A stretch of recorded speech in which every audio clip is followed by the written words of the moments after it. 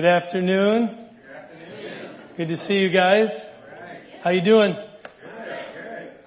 I know how to throw away question that is when there's lots of you. For me, it's just a way of acknowledging that I see you. You can't actually answer how you're doing. It is good to see you guys. It's good to have another Sunday. Today's a special Sunday. Did you know that? The beginning of Advent. You all woke up this morning excited about that fact, I'm sure. You noticed the blue behind me here from our brothers and sisters in the Lutheran Church. But yeah, for me, this is my favorite time of year. A few years back, my family started to bring back something that was a part of my childhood, which is the Advent wreath. Do you remember the Advent wreath? Do you know what this is? Or the Advent calendar? That comes a little later. But the Advent wreath actually comes a little later, too, in the history of Advent. But, 4 candles. You light one on each Sunday. Each one is connected to a different theme in that interpretation of the season, like hope, peace, joy, and love. There's a pink candle on the third week for joy, a little lighter. But Advent has been special for me, not because it's like a prep for Christmas. And unfortunately, I think Advent gets that reputation, that it's just prep for Christmas. It's just a way of getting us ready for Christmas. And we need that help too, I think, to have a good help in thinking biblically, I think, about Christmas. But this isn't just that. Now, you've heard me say the word Advent a few times, and if you're paying attention, you should be asking, what does that word actually mean? And so you think of it like arrival or coming. And it's a word that's been a part of the church's life for a long time. Now, we're a part of a tradition of churches where we don't use language like Advent and liturgy and Lent and Epiphany. We don't celebrate the 12 days of Christmas. Did you know Christmas is actually a whole season? You remember the song, right? On the first day of Christmas, right? It harkens back to a season. Christmas has always been a season within the life of the church. Some of you are tuning out as soon as I use language like that, so I'll be careful, because it's bringing you back to a place you might not want to go. But I've found this to be helpful for just, number one, for organizing my thinking about where I am within the unfolding drama of God's reign. It's helped me tremendously. So I think today what I'd like to do is a longer introduction into what the season of Advent might mean, and then I want to describe some more of that by looking at the prophet Isaiah, which is where we'll land. But this is an opportunity, I think, for us to learn from some of our brothers and sisters from other traditions. But Advent, its basic meaning is arrival. And I said it doesn't have a lot to do with Christmas. Maybe Advent poses a question to which Christmas gives a response. But Advent is its own season, and it's actually the beginning throughout the history of liturgy in the church. I'll describe that more in a moment too. But it's the beginning of the church year. So the church year starts with Advent. It starts with the arrival. Now immediately, arrival, of course, the arrival of God incarnate in human form. Right? In the Middle East, a child was born. We hail him as God. We worship him. So that is definitely a part of Advent, thinking about the coming of God in human form in the birth of Christ. But it's not about somehow tricking ourselves into imagining that never happened. So now let's pretend like it didn't happen and wait for it to happen on Christmas. That doesn't make a ton of sense. Advent actually is about the once coming of God in the birth of Christ and the future coming of God. Did you know that we're waiting for something as Christians? We're not just here to bide our time and build a nice, pleasant church and then die. We're actually, our imaginations should be soaked with the biblical story, which tells us that God actually will return and appear. And what we are longing for, only He can do. And we live lives of waiting. It's a great way to begin the year. It's a time of reflection and repentance. It's a time of evaluating where we are personally, where we are communally, and repenting. And that is good news that we might. But it's about living in anticipation of an arrival. Now, as I said, it's not about turning back the clock, but it does help us think better about time. It does help us to inhabit time a little better. Are you still with me? You guys doing okay? It's like philosophy class for a few minutes and then we'll look at Scripture. But see, time is organized for us by the calendar, right? Which is not the only calendar in existence, the one we follow. The moments throughout the year that help us think clearly about the direction of time and tell us who we are. Think of our holidays. Think of the rhythms in the church, like we know when the marriage retreat typically comes, when our conferences typically come, when our retreats typically come. They all organize our lives for us, these moments. Think of, as an American, holidays like the 4th of July, which tell us who we are. Every year we come back to this moment, and it's not like 4th of July is happening again, but somehow it's like time overlaps and we re-inhabit something that happened and tells us about the present and actually about the future. So time helps us. Calendars help us think about time. But the sentiment of the liturgical year, last time I'll use that phrase, I promise. The church year is to help us think about time and organize time according to God's works in history, which in fact, as it turns out, we don't believe are just located somewhere in the past, but we believe that history, so to speak, rhymes. And it shall happen again. It's really amazing. Did you know when Moses brought the Israelites to the shore of the Jordan River according to the narrative, it's as if they're standing at the shore of the Jordan River. Before they're about to go in and take hold of this promised land, Moses said, "You remember how God appeared to us." But see, the people he was talking to weren't there when God appeared. That was their parents who had long died. But he could say to us, but we weren't there. But it's us. What happened was to us, even though we weren't there. It tells us who we are. You stumped yet? It's a brain buster. But this is what it means, I think, to enter into moments like Christmas or Easter or these significant moments within our year that still, and I would say, are more important than any other calendar we follow.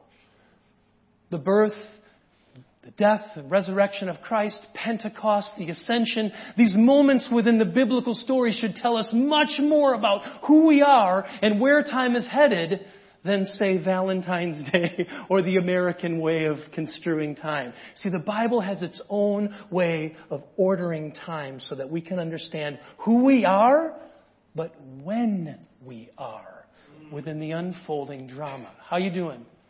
Good. Yeah? Okay. Now, this might help you. Here's what I've been saying.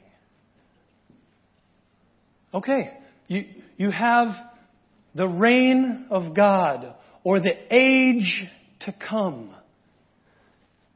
One whole reality. One that we are probably like, yeah, where is that?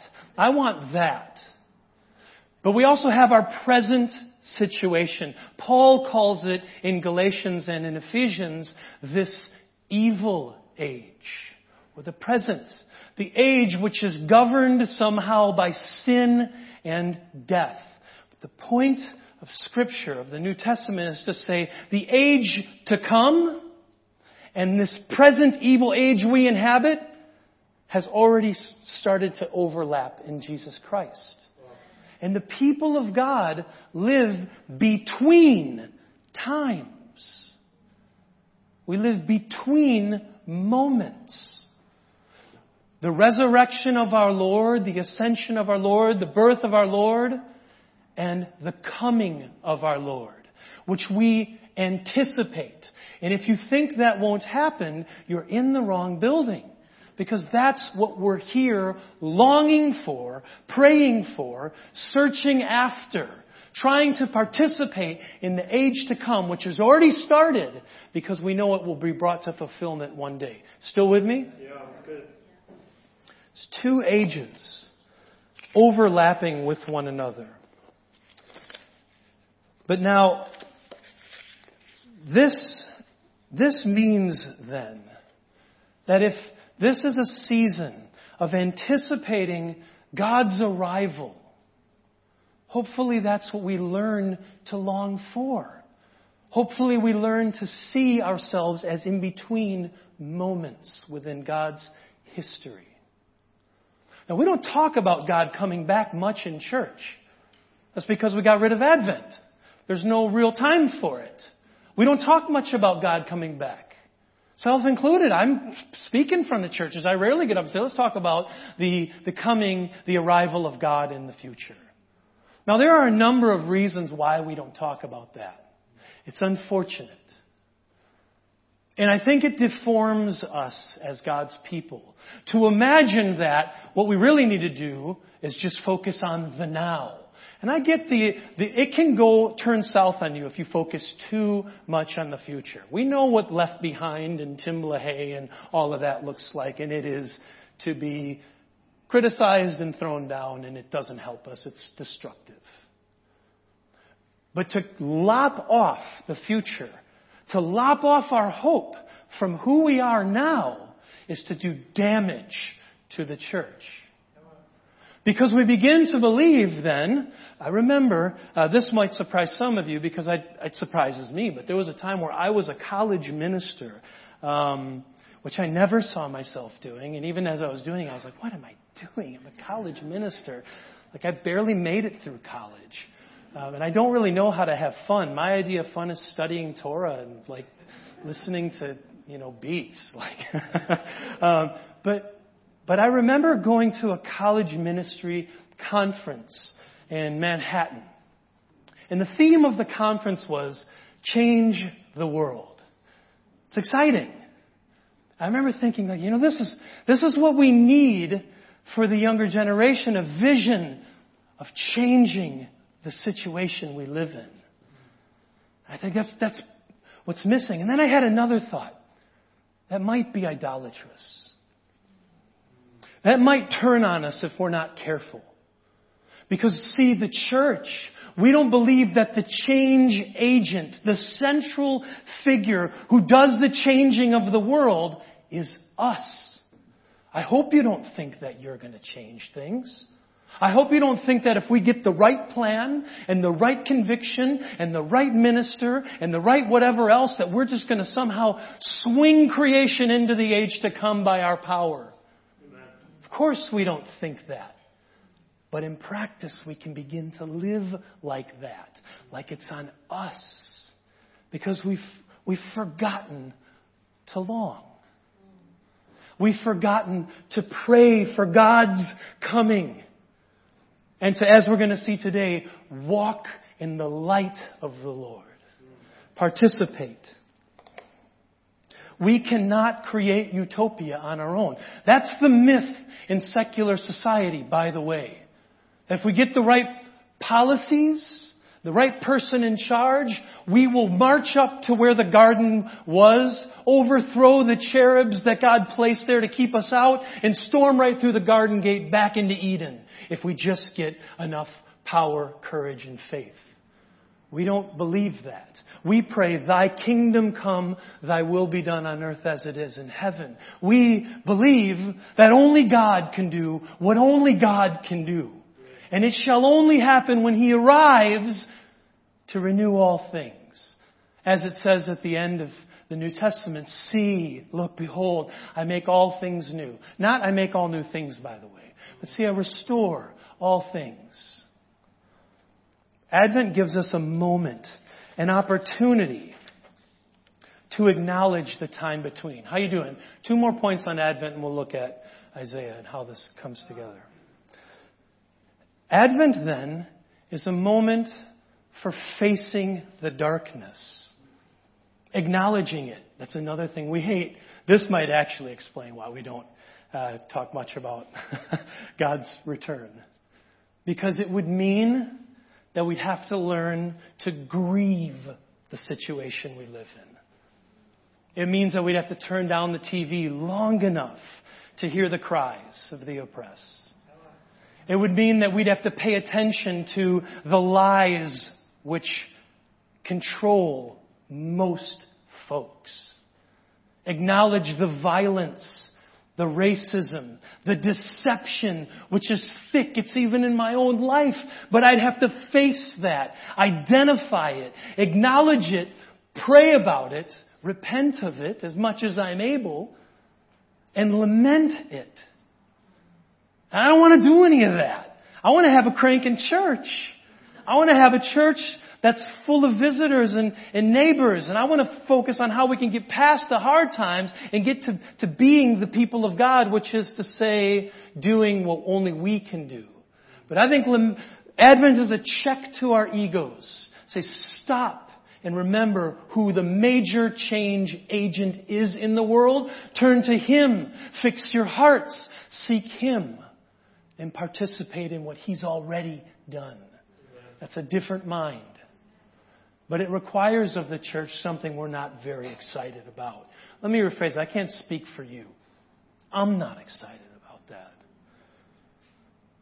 But once we do that, once we see God and the witness of Scripture of God's return, I think we start to find what we call hope. Now, hope, the English word, how useful is that word for us? Not very.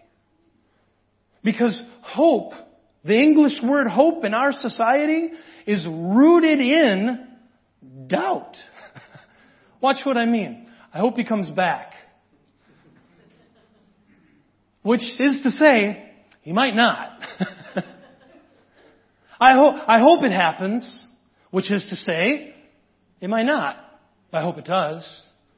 See, for us, I think hope and wish are kind of the same thing. We hope it happens. I'm optimistic about it. Biblical hope will have none of that garbage. None of this like optimistic thinking, perhaps it might happen. Biblical hope is rooted in the concrete realities of Jesus' resurrection and the witness of Scripture that He shall come again. Biblical hope is not have anything really to do with doubt. And I wonder if. It's such a firm foundation that almost assurance is a better word than hope. Because hope just doesn't do the trick in our minds. We have assurance. We have a rock upon which to build and build and build. Because we know that God will return. As Paul says, none of your labor shall be in vain. Because He shall return, and all shall be changed. In the twinkling of an eye, the dead will be raised immortal. Do we imagine any of that? If not, what are we hoping happens here? What are we hoping occurs? It's not therapy. I mean, it helps us. But we believe that we have been caught up in the drama of the whole world being transformed by the power and love and mercy of God. But I think there is a danger of not hoping. I know in my life, this has been a challenge, and this is maybe why I've gravitated toward this idea. Because I've been through seasons of despair. Have you ever experienced despair? Despair is like the opposite of biblical hope or assurance. I think some of us are there, or at least flirting with it. Despair is, it's all going to be the same. Nothing's going to change. I look at the situation and nothing can happen. How it is how it shall always be. What it is in the moment dictates what it shall be in the future. Another word for that is despair. We don't imagine that God will do much. We live with a kind of shrunken, unimpressive God we can fit in our pocket. But this season is an opportunity, I think, a tool maybe, I hate to use that language, that could really help us to begin to live again in between times. Okay, look at Isaiah. Well, do you need to look at it? No, you don't have to. Here. We'll still look at it, but the word of Isaiah, son of Amoz. The word Isaiah, son of Amoz, saw in a vision concerning Judah and Jerusalem. It shall happen in future days that the mounts of the Lord's house shall be firm founded at the top of the mountains and lifted over the hills. All the nations shall flow to it, and many peoples shall go and say, Come, let us go up to the mount of the Lord, to the house of Jacob's God, that He may teach us His ways, that we may walk in His paths. For from Zion shall teaching come forth, and the Lord's word from Jerusalem. And He shall judge among the nations, and be arbiter for many peoples. And they shall grind their swords into plowshares, and their spears into pruning hooks.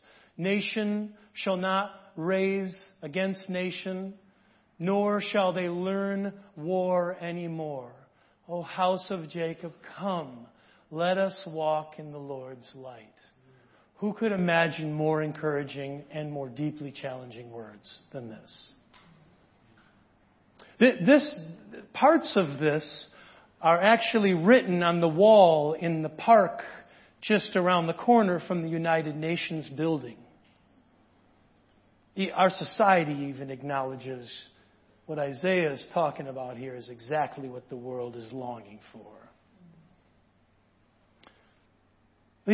He says in a future time, in a time yet to be disclosed, at a time where you are not now, Jerusalem shall be exalted. Now, if you've been to Jerusalem, hopefully some of you will. We're doing a tour to Jerusalem in June. Please come. See me if you want to go to Israel. But you'll notice when you get there, Jerusalem isn't even the highest hill around it. But here's a vision that the prophet sees of Jerusalem being exalted above the mountains around her. And that is impressive because if we were to go back and read chapter 1, a scathing rebuke to God's people. Isaiah 1 might be one of the hardest bits of Scripture to read. He effectively says to the people of God in Jerusalem, I'm not listening to your singing anymore. Enough with your songs and your hymnals and your Stratocasters and your Ludwigs and your Roland keyboards and your tambourines. Enough with your PowerPoints and your singing. I'm not listening. I don't care about your worship. Learn to do good. Take care of the needy. I'd rather have that in addition to the singing than just singing. Put it away. I'm sick of it. Amos says something like this too in Amos chapter 5. He says of Jerusalem, the faithful city has become a whore, a prostitute, filled with violence. One few verses later, Isaiah is saying, I see Jerusalem exalted above the hills. What in the world? And the nations are, and it uses the word nahar, it's streaming. It's a word used for rivers. Nations usually stream to Jerusalem, but it's usually to attack it. But here, the nations are streaming into this city that a chapter later was called a prostitute. Is it because Israel got their act together? No. No. That wouldn't be good enough. Isaiah sees a future that is startling given the present. Imagine the end of the military. Some of us, oh my God. Imagine all wars taking a permanent sabbatical. No more basic training. Every machine gun we have, we turn into an agricultural implement to make and grow. That's what Isaiah sees. Isaiah sees the end. Wars, militaries, defenses become redundant because in the future, the nations will deal with their problems by gathering before the Lord, and He shall help them work it out. They won't need to kill each other. That's the future. I sound like a liberal, don't I?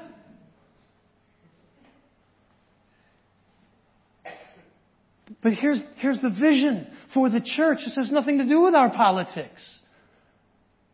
The prophet sees an age which is coming. And the nations will notice how gentle and loving God has been with His people. They'll see how He forgives them. And they'll stream up to this little hill. Let's learn His ways. Because ours are ruining us. Let's learn His ways. Come with me. What are you talking about? Jerusalem, you ever heard of it? That little town 20 miles east of the Jordan River? Like, what are we going to learn there? Jacob's God? Are you kidding me? There's nothing left there. Yeah, let's go there. Because their God is all powerful. You see, this is a universal picture. He's not a small local national deity. He is the God of all creation. All nations belong to Him. All nations shall stream to Him, like it or not. You'll have to deal with differents, others in God's kingdom. People that don't look or think or smell like you. Or me, or us. They don't even think about the Bible maybe the same way we do. Yet, they shall inhabit this future, which is so quantum beyond our piddly attempts to change the world. I don't want to offend anyone here, but I think Isaiah has offended us. He said it's not about y'all. Learn to wait. Now, waiting doesn't mean, of course, let's go grab a beer. Let's kick it. Let's go watch what's on Netflix. Waiting doesn't mean kick your feet up and relax. God will take care of it in the end. It couldn't mean that. That would make no sense. That would be a limp, flimsy kind of hope. But He says, come, let us walk in the Lord's light. What would it look like for the people of God? As broken as you are, you may have had an awful week because of the holidays. Do the holidays ever trigger you? They do for me. Holy cats. You may have had a week where you can't imagine anything good shall come from you. That's okay. That's okay. We could even imagine as a community, all of us together, we're still really weak. That's okay. Because we are summoned to participate in the work of God. What God shall do. Look what God's going to do. Are you following me? Look what God's going to do. This isn't point number 1. Go get your neighbor to church. Point number 2. Baptize them. That's all true too. Do that. But this is, look at what's going to happen. Do you see it? Can you even imagine what God might do? What He says He'll do? Live in light of that. It's like a light in the future that's shining so bright, it's shined across the ages into the present. And here we stand in the light of what God's going to do. If God's going to bring the nations together and end wars, what do you think that means for us? How about your neighborhood? Or as you go out, or the person who, I live in an HOA. HOAs are a thing in California. Oh, they're the worst. They're the worst. You can't do anything. But I have to love my community. Not just follow the rules, be neighborly. I imagine a world where God brings all together. It affects how I live now. That is what Advent is all about. That is the central hope of the church. It's so fitting that the beginning of the church year for ages has started with the end. Let's look at what God shall do, what God has already done, looking back at the cross, looking forward to the future, and seeing here we are. We are the people who live between world-changing moments. And it's not lost on us. We don't act like it doesn't matter. We don't act like it's just about us and our own personal growth. We believe we participate in a reality that's even larger than we ever imagined when we first came to church and read Scripture about us needing to repent. All of a sudden we start to see it's bigger than just my sin and my growth. I'm a part of something bigger than the ICOC, than the Anglican Church, than the Presbyterians, than the entire denominational world. I'm a part of a cosmic reality. And that should influence how we live. And if it doesn't, then we have some work to do. Praise God for a season where we can devote time to just thinking through some of that. Let's take the Lord's Supper. Even this meal we take, it's like every Sunday. I think I've said this before. I've said it a lot. I don't know if I said it to y'all. But it's like getting in a DeLorean. You remember the DeLorean? Back to the Future? Time travel. You get in the DeLorean and you punch in the dashboard whatever year Jesus was crucified or that Last Supper. And we go back in time to that moment. In this bread and this cup. We're all brought back to a moment. We never were there. We don't know what it looks like. We never heard Jesus cry. We never saw a crucifixion. We've never seen any of that. Most of us haven't even been to the Middle East. But somehow, in our thinking, we go back there every Sunday. We go back in the story to that moment. And while we're there in the past, we're also slingshotted forward to the future. It's like we time travel every single Sunday back to the past as an indication of what the future shall be, back to the present. How shall we live? Look what Paul says. As often as you eat this bread and drink this cup, you proclaim the Lord's death until He comes. This meal isn't just, I hope it works out. This meal is, the Lord is coming back. This meal is, we will share this anew with the Lord in His kingdom. We drink now and anticipate what we shall be one day. See, the people of God are all about the future. And the future makes them all about the present. It's really cool. Pray with me. Thank you, Father, for this great, indescribable, stabilizing hope. We thank you, God, that you have given us a picture of the future that is greater than any myth we could be offered. Anything we could achieve on our own. You've given us a hope to stand on that changes everything for us, God. And we pray to you to take it all on board as much as we are able and to humbly live in response to it. To live in response to what you've done at the cross. The great love you've shown us personally and the whole world. That you've brought us in. You've made us participants in something so wonderful. We never imagined it could be this good. And we thank you, God.